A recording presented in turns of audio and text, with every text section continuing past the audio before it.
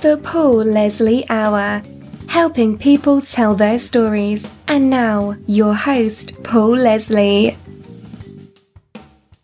Hey, it's me. Ladies and gentlemen, it is an honor to have this man joining us, Mr. Rick Marotta. He's a drummer, percussionist, composer, one of the preeminent drummers in the world.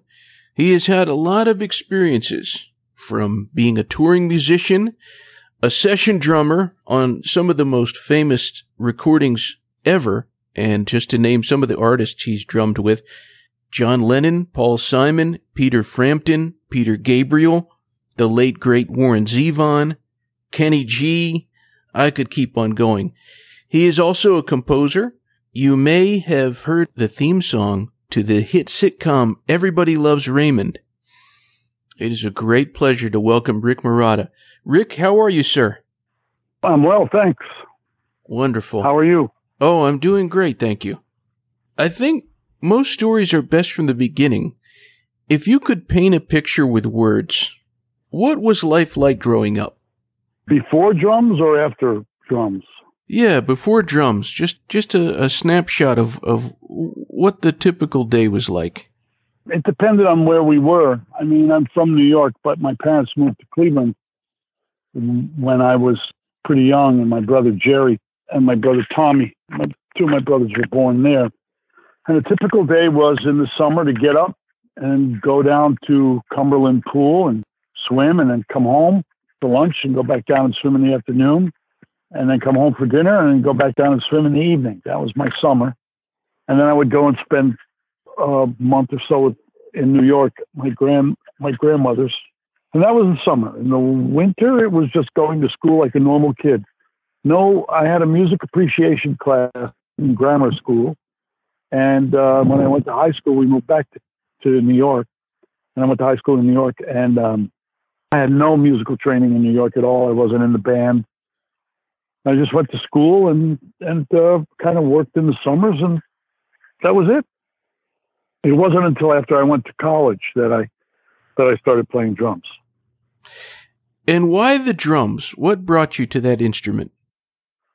Well, it was probably because I was a dancer at that time, and my friends were. I grew up in an area of New York, in Westchester, where there were a lot of really good bands. There was one particular band called the Orchids that we used to go watch when I was like 15, 16 years old. We couldn't get into the club. It's called the Canada Lounge.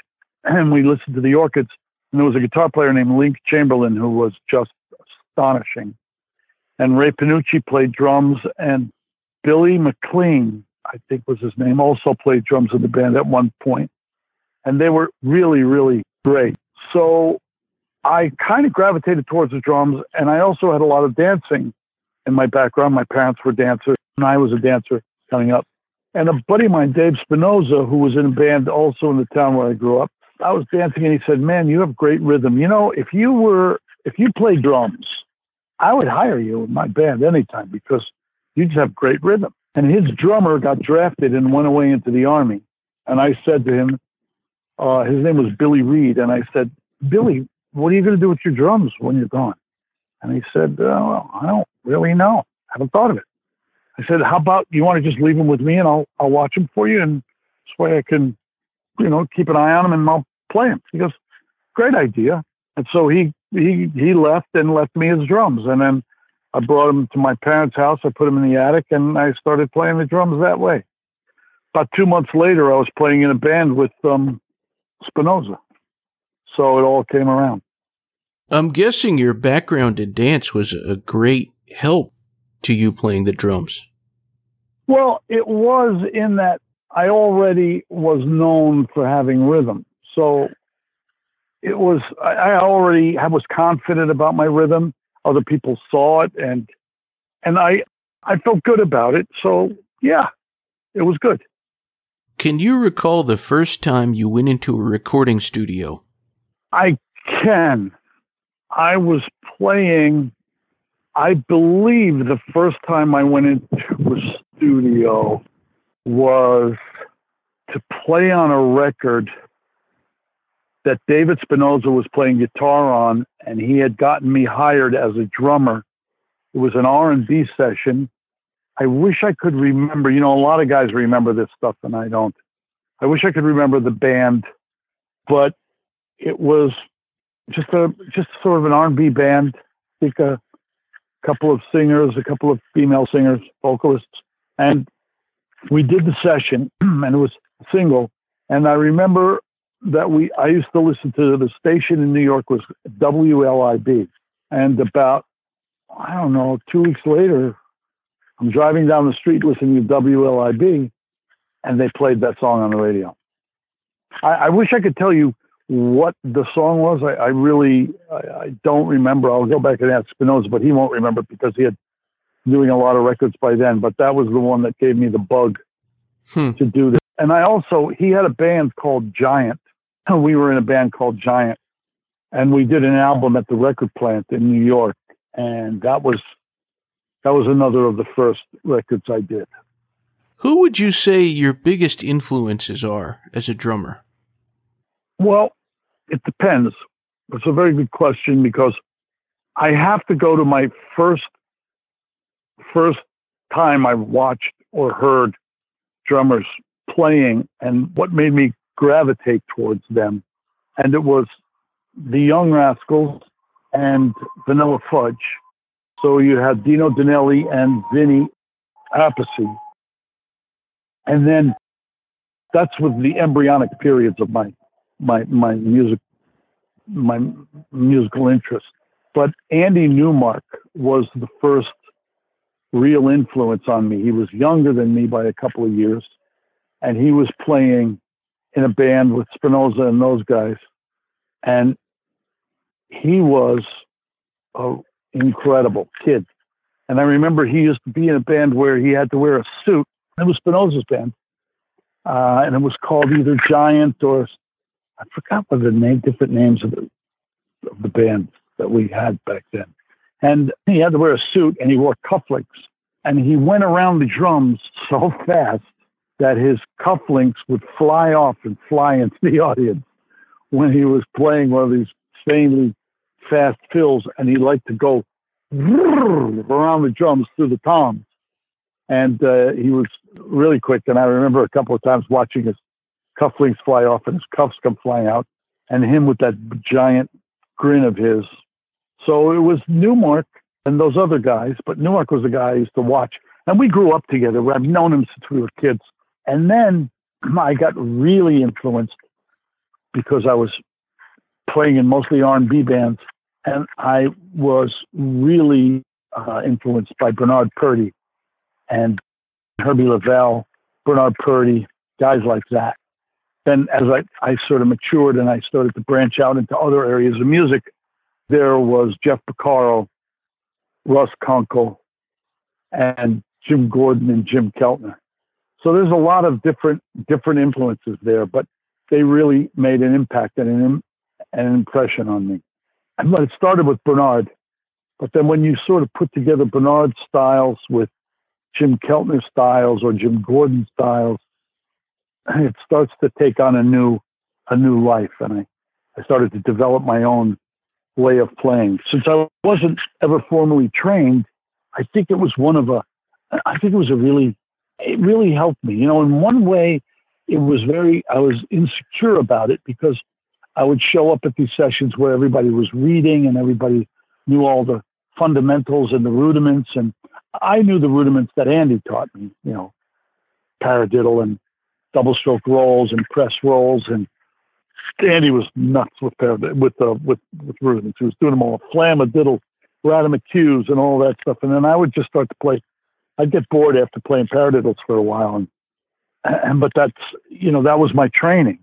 And so I guess that's the way it started for me. But the best part, I think, the thing that made me different was sort of where I put the pocket, and not having been trained and having all these influences and sort of hybridizing or, melding these styles together. Do you know what I mean?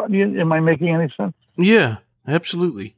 Another huge influence, obviously, was Steve Gadd. I mean, when I started doing sessions in New York, Steve and I became really, really good friends. Spinoza called me and Mike Manieri called me. I remember I got 3 calls: Dave Spinoza, Mike Manieri, and Tony Levin. And they all said, there's this guy coming to town, this kid, he's really great. You guys really need to meet each other. And we did. And we met on a session. We talked on the phone.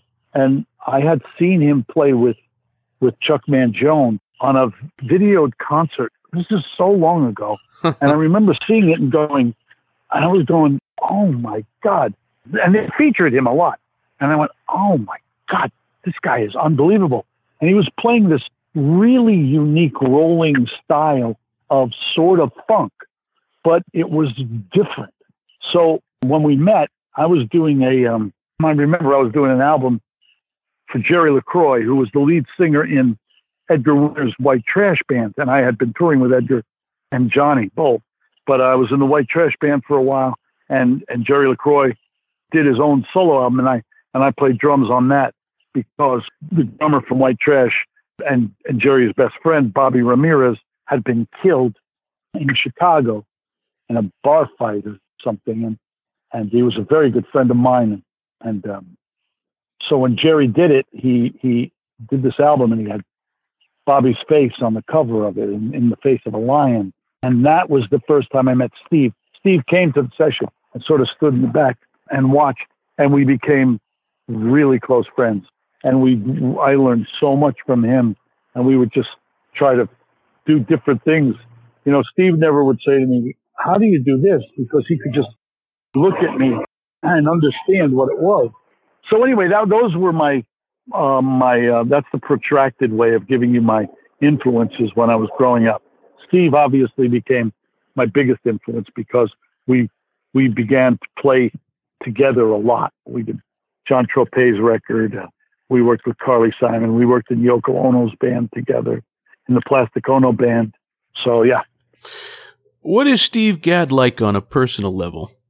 Steve is one of my dearest and oldest friends. And on a personal level, it's family. He and I he's family to me. You know, he's not deviated. You know, I deviated, and I got really, really tired of being in the studio all the time. And I got really tired of being on the road, mostly because the road takes a toll on some people more than others. And I'm someone that the road took a toll on. I'm impatient. I'm a kind of a homebody guy. And Steve is able to do it. And he travels with Carol, his wife, and he's got a great family, and he really has made it work. And so on a personal level, I just think he's he's one of my closest friends, is all I can tell you. I don't know. He's got a lot of good friends.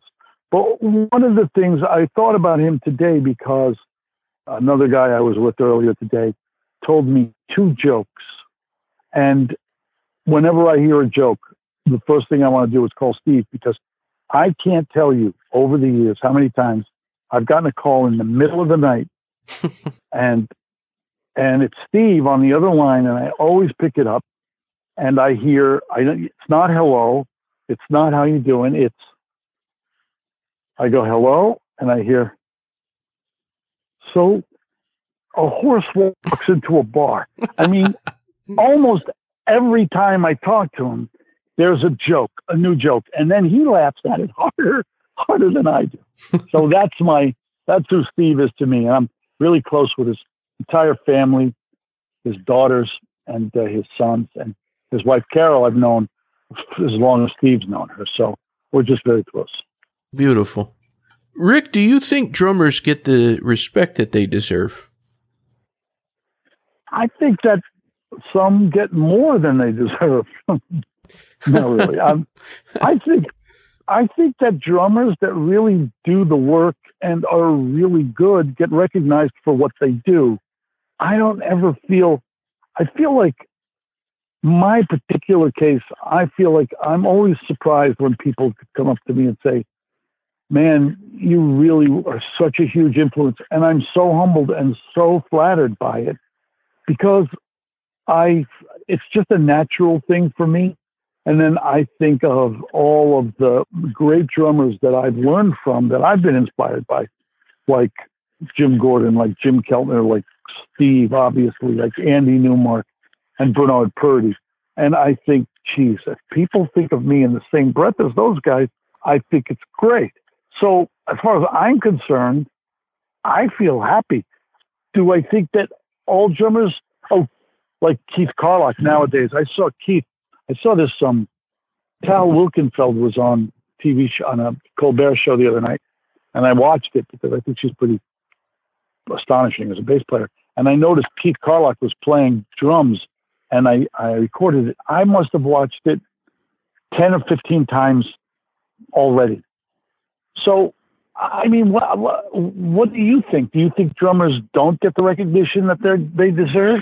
Well, guys like Kenny Aronoff and guys like Keltner and guys like Purdy. I mean, I think that in this circle, I'll walk down the street and somebody will come up to me and go, "Holy cow, are you really Rick Marotta?" Because we're not TV actors. We're not actors. We're not movie stars. We're not TV stars. We're guys that played on records, but somebody, guys that are real audiophiles know our names. Like I saw a doctor. I was seeing a doctor in Los Angeles several months ago for a specialist in this particular thing I was going in to see him about, and said to me, "Have I seen you before?" I said, "No, this is my first time here. My doctor recommended I see you." "Oh, your name is familiar." So this is an older guy, a doctor. He goes, "Wait a minute, Marotta, Steely Dan." And I went, "What? You played on Steely Dan records, didn't you?" I said, "Yes, I did." "Oh, I know I had seen that name." He's doing something else. He's just sort of looking at his paperwork and looking at some blood work and stuff like that. In the middle of all that, he looks up, he goes, "James Taylor." And then he starts naming off artists. And I thought, that is the weirdest thing. But the guy had a eidetic memory or something. And he said, "I remember, I'm a guy who reads covers, reads liner notes on records." And he said, "And I remember reading your name, and I can put the name together with the artist." So, I mean, that always, to me, that's surprising and humbling. That's on one side. On the other side, no, I don't think that they get the credit that they deserve, because I think a lot of records that we played on, the drum parts made the record. I mean, they made it way better than it was. Oh, yeah. 50 Ways to Lose Your Lover is a great record, but forget it, man. That drum part is crazy. Yeah. And Asia is an unbelievable song, but my God, what Steve Gadd played on that is his legacy. And if you ever listen to Chick Corea stuff, Steve and Anthony Jackson did, was it Leprechaun or Night Sprite? I mean, they were reading the Paul Horn part of piano chart or something. It's ridiculous. So I think those things should be talked about a lot more. Like when people are interviewed, I think that they should be recognized. Steve Gadd played on this, and this, and listen to these parts, and let's just discuss it. What do you think? Well, I have to say, I smiled big time because, and maybe this is a surprise, but probably not. The moment you said there are so many songs that without the drum part, the song would not be what it is, or the recording would not be what it is. Immediately in my head, I heard Steve Gadd's drums on 50 Ways to Leave Your Lover. As you said those words, I heard, Yeah. Yeah. So that should answer your question. Yeah, drummers do not get the respect that they deserve frequently. Now, you were mentioning this doctor and all of the liner notes, and a lot of those albums, I have those albums, and I remember seeing the letters of your name, Rick Marotta. And I'm curious, has there ever been a session that it blew you away that you got to play on this artist's album? And if so, who was that? That's a really interesting and hard thing to answer. I have to say that in thinking back, I remember when I got called to play on Aretha Franklin's album, I thought, this is amazing. And when I walked in the door, I felt differently because her reaction to my walking in was like, what's this guy doing here? Where's Bernard? Then when I played, she was she was over the moon, and they subsequently called me to go on the road with her, which I couldn't do, but I did go play some rehearsals with her because my friend Bill Eaton was her musical director. They didn't have a drummer yet, and they were putting the band together, and I couldn't do the tour. It just wasn't something I wanted to really do. I've been on the road for a bit, and I had some other commitments. But Aretha, Paul Simon, when I first got called to play on James Taylor's album, Walking Man, I thought that was really great because I was such a huge fan of James's. But then when I played on Dad Loves His Work, I got to play a song called Hour That the Morning Comes, where I was lucky enough that Peter Asher talked James into keeping my original drum part on it because, and that really made me happy. And that's one of the highlights of my playing, I thought. Steely Dan, when they called me to do Steely Dan, I originally turned it down because I was so busy, just you couldn't do everything that everybody called you for. And then Elliot Shiner called me and said, you idiot, show up at this session. And I went, we were such good friends. I just said, oh, okay, Elliot, I'll be there. And I showed up, and the first thing that he did was, very first thing out of the gate was, Don't Take Me Alive, Agents of the Law, Luckless Pedestrians. I stopped playing in the middle of that song, and I realized this is something really great. So I've had those moments, but to be honest with you, my tendency, the way I grew up, I guess it was the way my parents raised me. They always used to say to me, you have value. You're a valuable person, and there's nothing, I never felt like, I don't know. I just felt like I think I belonged there. You know what I mean? Mm-hmm. Yeah. Very cool. I could be. That sounds a little egotistical, but I just felt like, okay, I belong here. And sometimes I would walk in and go, what am I doing here? I mean, I'm trying to think of some of the crazy out sessions that I did, that either Leon Pendarvis would write some stuff sometimes, and it would freak me out. Spinoza would write some stuff sometimes when they did arrangements for somebody or they were working on their record. Those guys could write amazing parts. But I remember when I was working with Pendarvis on something, or with Spinoza, they both said the same thing. I said, I can't. They wrote it, and it looked like it just was notes, and it was a lot of notes and funky, and it really was intimidating.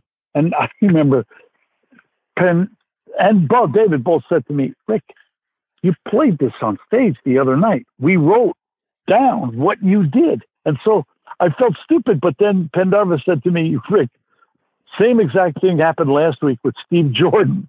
And I figured, well, I'm in really good company if Jordan said that, because he said he wrote a fill that Steve Jordan had just played.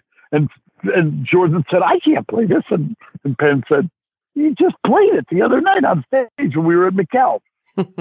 So I mean, those were more intimidating than walking into someone's room. I always felt like I was there because they knew who I was and they wanted what I brought to the table. That's why I don't know how to answer that in any other way. Did I feel really good about when I walked into John Lennon's session and I'm going to play on a John Lennon session and I'm going to play with Jim Keltner? Did I feel like pinch myself? Yeah, I did. I did feel that way. And when we did the tracks, I felt that way before, during, and after, because it was like insanity in it. We were playing. He was great, and he let us do what we wanted to do. So yeah, John Lennon, things like that. Yeah, I did feel like, okay, this is something. Of all of the musicians that you played on their albums, as I said, and as you listed, there's just such a great list of them. Who was the nicest? The nicest person? Yeah. Nicest person? Yeah, nicest person. Well, there were, I always remember, now I haven't seen her in a lot of years, but I always remember Sean Colvin, who I didn't really know before we did her record. And I remember walking in, and when we started working on her record, I was thinking, this is the best record I've done. And 10 years later, I said, one of the best records I've done in 10 years is Sean Colvin's record. Sean Colvin, Carly Simon. I mean, Carly and I go back so long. I met her when Andy Newmark was playing with her. And when I worked with her, it was always like, this is the nicest person possible. But there were other people like that too. There were others that were really nice. But Sean Colvin, I didn't know, and she was incredibly nice. Carly, always unbelievably nice. I think the guys in Steely Dan, Donald and Walter were always really nice. They're oddballs, but they were nice guys. We used to like hanging out. Even when the sessions were over, we would be hanging out. So that was nice. Jackson Browne. I mean, Warren Zevon. There's so many really nice ones. I guess I say too many, right? You want me to keep it brief. So I'm going to say Carly, Sean. I'm glad that you mentioned the name Warren Zevon. He made some incredible albums. And I remember looking at the liner notes and seeing that name, Rick Marotta. I'm hoping you can share your memories of working with Warren Zevon. My memories of Warren, I don't know. I had a whole conversation about Warren 2 nights ago. Was it 2 nights ago? Or 2 nights ago? Yes, at dinner. I had conversations. I talk about Warren all the time. Working with Warren Zevon was one of the highlights of my life. It was trying. He was a great, great guy. We were really close friends. It was trying because there was a lot of abuse, substance abuse, all around. Warren was drinking at the time, but he was a beautiful guy. And the songs, every song was just a gem.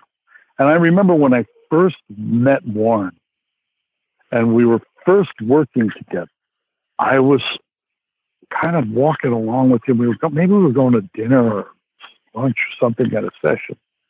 I know as I was walking, I said, Warren, I got to ask you a question. Where on earth did you ever come up with this Hasten Down the Wind? Now, I don't know if you're familiar with that song. It was a Linda Ronstadt song. Oh, yeah. She had it. And I listened to when Ronstadt did it. She was very nice to work with all the songs, by the way. Doing her album, she was great. But we're walking down the street, and I said, Hasten Down the Wind. I go, how did you come up with that? Because he was such a wordsmith. I mean, but in a oddball way. The way he would put words together and the things he would write about. Roland the Headless Thompson, Gunner. Come on, who comes up with song titles like that? So I said, how did you come up with Hasten Down the Wind? And he goes, well, I was thinking about breaking up with somebody, take a hike, beat it, get out of my life, hasten down the wind.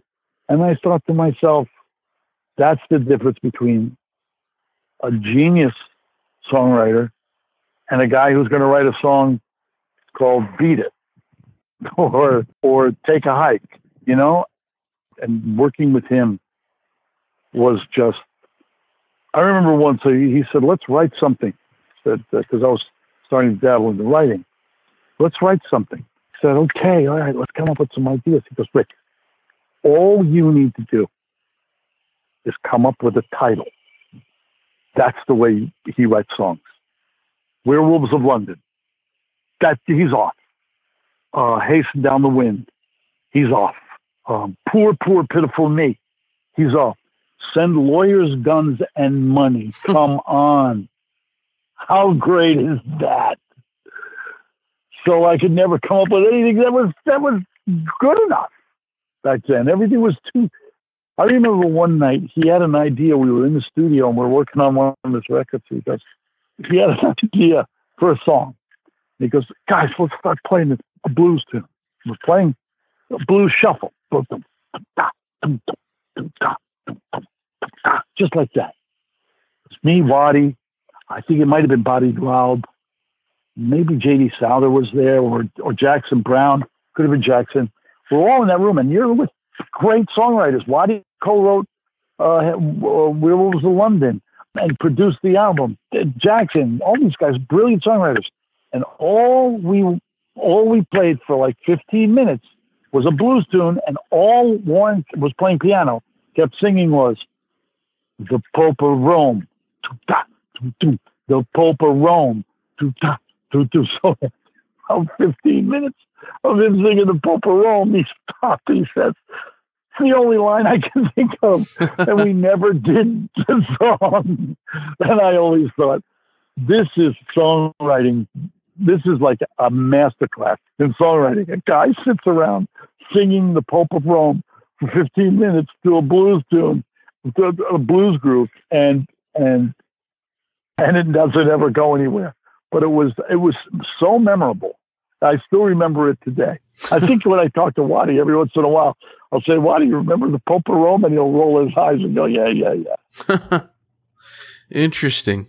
As we mentioned at the beginning of the interview, you did quite a bit of touring. Can you remember, or could you tell us, the most fun tour you ever had? That is hard, because I'll tell you, I had been doing really big tours, Linda Ronstadt tour, James Taylor tour, and I'm talking at the peak of their popularity. Well, I did Linda's tour when we had the number one song of the year and the number one album of the year, Simple Dreams, Grammy winning, song of the year was vocal performance, or song of the year and producer of the year. It was when she did Blue Bayou, and that tour was great. James is touring at the same time, was great. Warren, touring with Warren at the same time. So I was going Warren to James to Linda, same band, and basically then we were doing all their albums, and Jackson Brown's album, and Warren's album, and that was it. But I did a tour once that it was really low budget. We were in a bus, and we were hauling our own gear. So we're in a bus with a trailer behind us. And it was for an artist I had done an album with called Tony Childs. And it was, until it fell apart, it was great. It was so much fun. Her music was so great. She was one of the best artists that I ever worked with, and also incredibly nice. When you talk about, I like the question. I like that you asked me, who's the nicest artist? No one's ever asked me that before.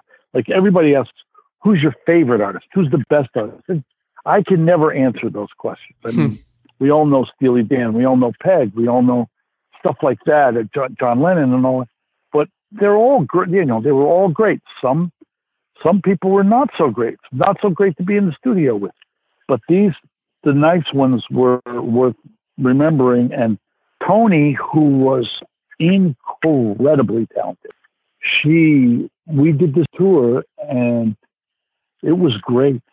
Jimmy Smith was a guitar player from Dublin. He was there. I can't remember everybody else in the band, but we're all in one bus. The couple of crew guys, backline guys, were in the bus with us. It was a tough tour, and I just remember when it was over, I missed it. I missed the guys on the tour. I missed the music. So, and I think it's worth mentioning because not always that way. Well, as you mentioned, you were saying that, like, sometimes there's the flip side of the coin and you have to deal with egos. How would you deal with people who had, like, an ego, or maybe they weren't the nicest person? What was your method of dealing with that? It really depended. I mean, if there were guys in the band, it would just be like, I don't get pushed around that easily. So I never cowered. I just gave as good as I got. And so it usually ended up being okay, or I would tell somebody, listen, you and I we're not going to hang out. This is not fun, or I don't want to work with you, But I think I would try to do it a little bit less, be less acerbic about it or vitriolic about it. But I don't know. Have you asked these questions to others of your other people that you've had conversations with? And what do they say? Well, yeah, I've asked the ego question before, or something like, how do you deal with people like that? And I remember one guy, he told me, he said, kill them with kindness. And I've also heard a lot of stories, especially with musicians, especially with, I might add, with like songwriting teams, where I'll ask, so what'd you think when you started, you wrote lyrics, this guy was a composer. What'd you think? I've been surprised by how many times I've heard someone say, I did not like this dude. And then they end up writing, some of the greatest songs of all time. So. Well, yeah. That's classic though. I mean, there are so many guys, but a lot of times that happens when people start out as kids in bands together. And then all of a sudden, it's like a marriage.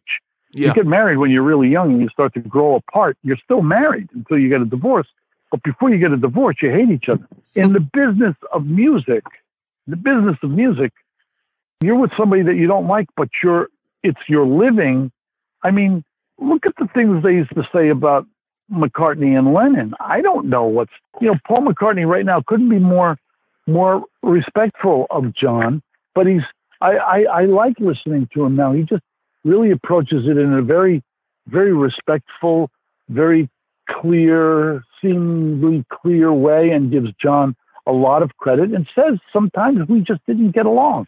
They wrote unbelievable songs. My God. I'd like to not get along with somebody so badly that I write those kind of songs.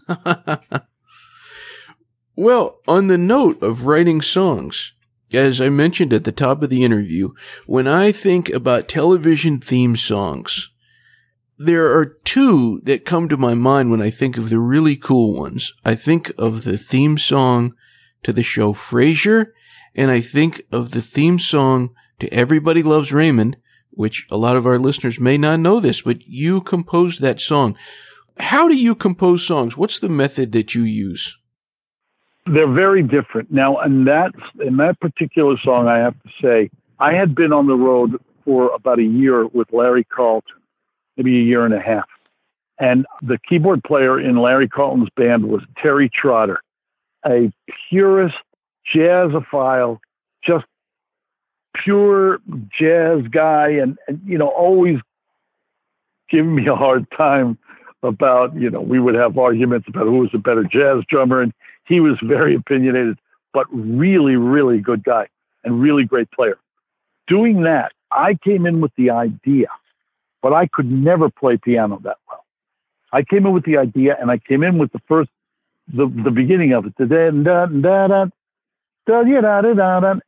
then we just played. Chuck DeMonico, who's no longer with us, upright bass player. I mean, I don't know if you know anything about Chuck. He had played with he did sessions all day, every day, movies, records, played with Joni Mitchell, upright player. He was an upright player. This guy, if you sat and talked to him, you would go, he's a truck driver.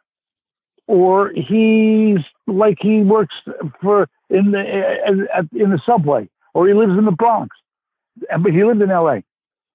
Smoked like a chain smoker. This guy was such an incredible bass player. So now I've got me, Chuck DeMonico, Terry Trotter in a room, come up with these little ideas. Let's play this. Terry just starts blowing, right? Done. We do 2 or 3 of these. I go back in, and honestly, I just took pieces and constructed a different piece of music. You know what I mean? So I did a movie called the making of. It was called the Exporting Raymond, and it was the making of Everybody Loves Raymond in Russia. And so I went back in, and Terry and I I got like some of the original recordings of us doing the long version, like 3-minute version, 4-minute version of the theme for Everybody Loves Raymond. And it sounded really great. But basically, it was just, that was almost like a jam session. It just started out with da-da-da-da-da, da-da-da-da-da. And then Terry said, how about we play this? We want Jolie. This old Al Jolson thing. I said, sure, that sounds great. Let's do it. And we did it. And that's how it came about. No lyrics, though. Didn't Frasier have lyrics? Yeah. The beginning song did not, but then at the end, yes. And that was sung by Kelsey Grammer. Yes. You know, the first year Everybody Loves Raymond was on, nobody saw, very few people saw the show. There was very little interest. The second year, so there were, I think, 6 or 9 really expensive pilots that were done that year. I had done a show for Phil Rosenthal before. I did a Coach Hour special, and I did a show with he and Alan Kirschenbaum, who gave me my first job as a composer in television. We were partners, and they had a show called Down the Shore, and I did the music for that show. And at that time, Phil was very loyal, and we're still very close friends. He called me to do Everybody Loves Raymond, and we did it. I thought it was a great show. No one, it was not a big hit the first year. Second year, I think they moved it. Third year, it becomes a big hit. I get calls from Variety. I get calls from Hollywood Reporter to do interviews about the main title. They're freaking out how much they loved it. Called the Emmy people. Somebody from the show called them because the show was being put up for Emmys now. And they said, and we like our theme song is getting a lot of interest. They said, oh, no. The theme for the show can only be nominated for an Emmy the first year it's on the air. Do you know how many shows are on for 2 or 3 years, 2 years before anybody does traction? So it never could be, it wasn't, they sent me some sort of plaque or something saying for consideration for the Emmys, but it was never really considered because it wasn't the first year it was on the air. Man. I'm hoping you can tell us a little bit about your brother. I'm sure that you and Jerry, musically, I don't know, you tell us, do you have a special musical relationship when you're someone's brother playing with them? Well, we have a band together right now called the Marotta Brothers Band. Right. On Martha's Vineyard. And tonight, actually, we were supposed to do a gig, but the venue where we play here is there. They had another event booked tonight, and Jerry had an event. Jerry has a gig. He's in Norway right now, but he'll be back for next Wednesday, and we'll do that Wednesday gig next week. It's interesting. When I started playing drums, and then I left the house, Jerry started playing drums unbeknownst to me because I was already gone, and Jerry was 8 years younger than me.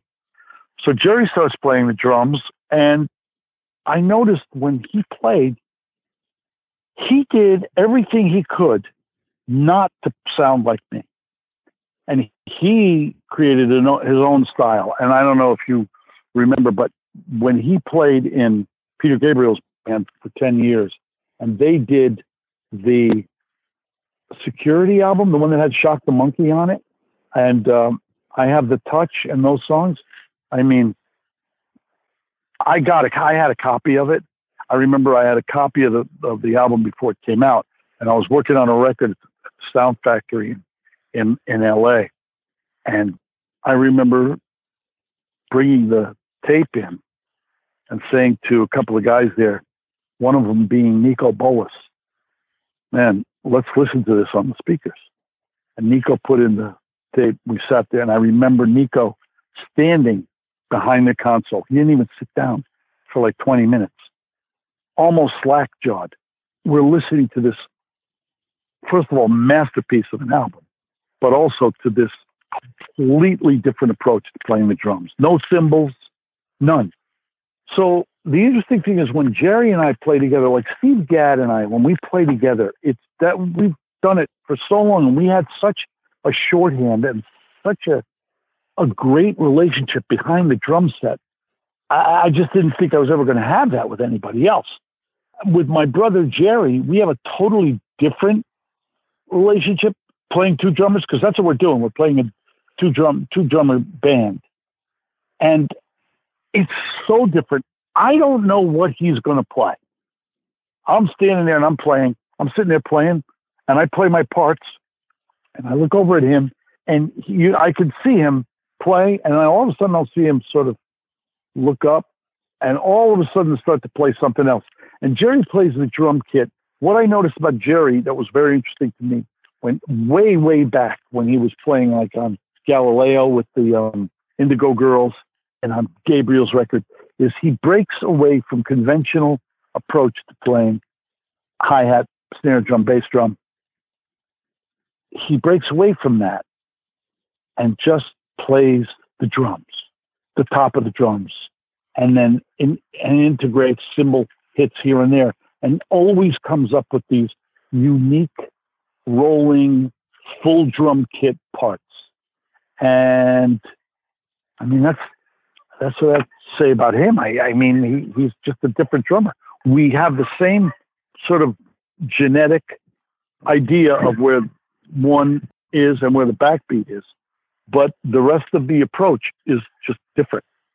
And it works really together. It works well together, really, really well. Very interesting. What is the best thing about being Rick Marotta? What's the best thing about being Rick Marotta? Yeah. Well, it changes every once in a while. It's different. Best thing about being Rick Marotta is being above ground, I think. I have some really good friends. You know, I get calls every once in a while from Gad. I've got guys in the business like John DeChristopher and Harry McCarthy and my brother and Spinoza and guys like that I've known for so many years that I still have great relationships with. And I think that kind of makes me feel good.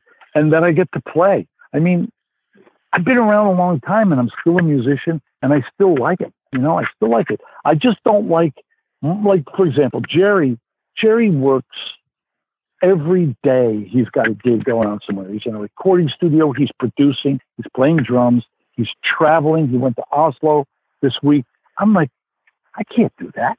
I'm tired. I'm too tired to do that. But I remember when I used to have to do that to make a living. The best thing is right now I don't have to do that, and I still enjoy playing, so I get to do gigs that I want to do. And, you know, and at the moment I was in a band called Ronan in the 80s, and with Waddy Wachtel, Stanley Sheldon, and Dan Dugmore. And we're going to go to Japan in January, putting the band back together. We rehearsed in Nashville in March, and we're going to go to Japan and do a little tour in Japan, and it's fantastic. I mean, how can I complain about all this stuff? I'm sitting on the back porch of my house in Martha's Vineyard, and I'm not seeing a whole bunch of bad right now. It sounds like a nice place to be. Yeah, it is. Well, you mentioned John DeChristopher, so first of all, I want to thank him for making this interview a possibility. And then, in closing, I always like to give the guests the stage. I just let them take the microphone. Music is such a universal thing. We have people listening from all over. What would you say to anyone who's tuned in? Totally open-ended. I don't know. I mean, I'd say hello. I hope you enjoy all kinds of music, and I hope that music makes you feel good. You know, it's hard for me being a musician, and it's hard for me to listen to music all the time. And I would just say, treasure your relationship with music and don't take it for granted. Well spoken. Well, Mr. Marotta, thank you very much for making the time and joining us. it's my pleasure. It was a real pleasure to talk to you. And John told me what a nice guy you are, and what a nice interview it would be. And sometimes I get a little, same questions over and over. And this one was really different, and I really liked it. It was my pleasure to do it. Oh, and I'm going to call John and tell him about it too. Oh, how nice. Thank you so much. And as we were talking about the Marotta brothers, I want to tell everybody they can also check out marottabrothers.com, and they'll have more information there. I really appreciate your kind words, and until we meet again, until next time. Thanks. Take care. I appreciate it. Thank you. Bop, bop, a doodly zing bang, booyah ducky, jop a doona cock a boodly ka, sabiti banka chila baka do, zilla bonka total luck upon goodbye.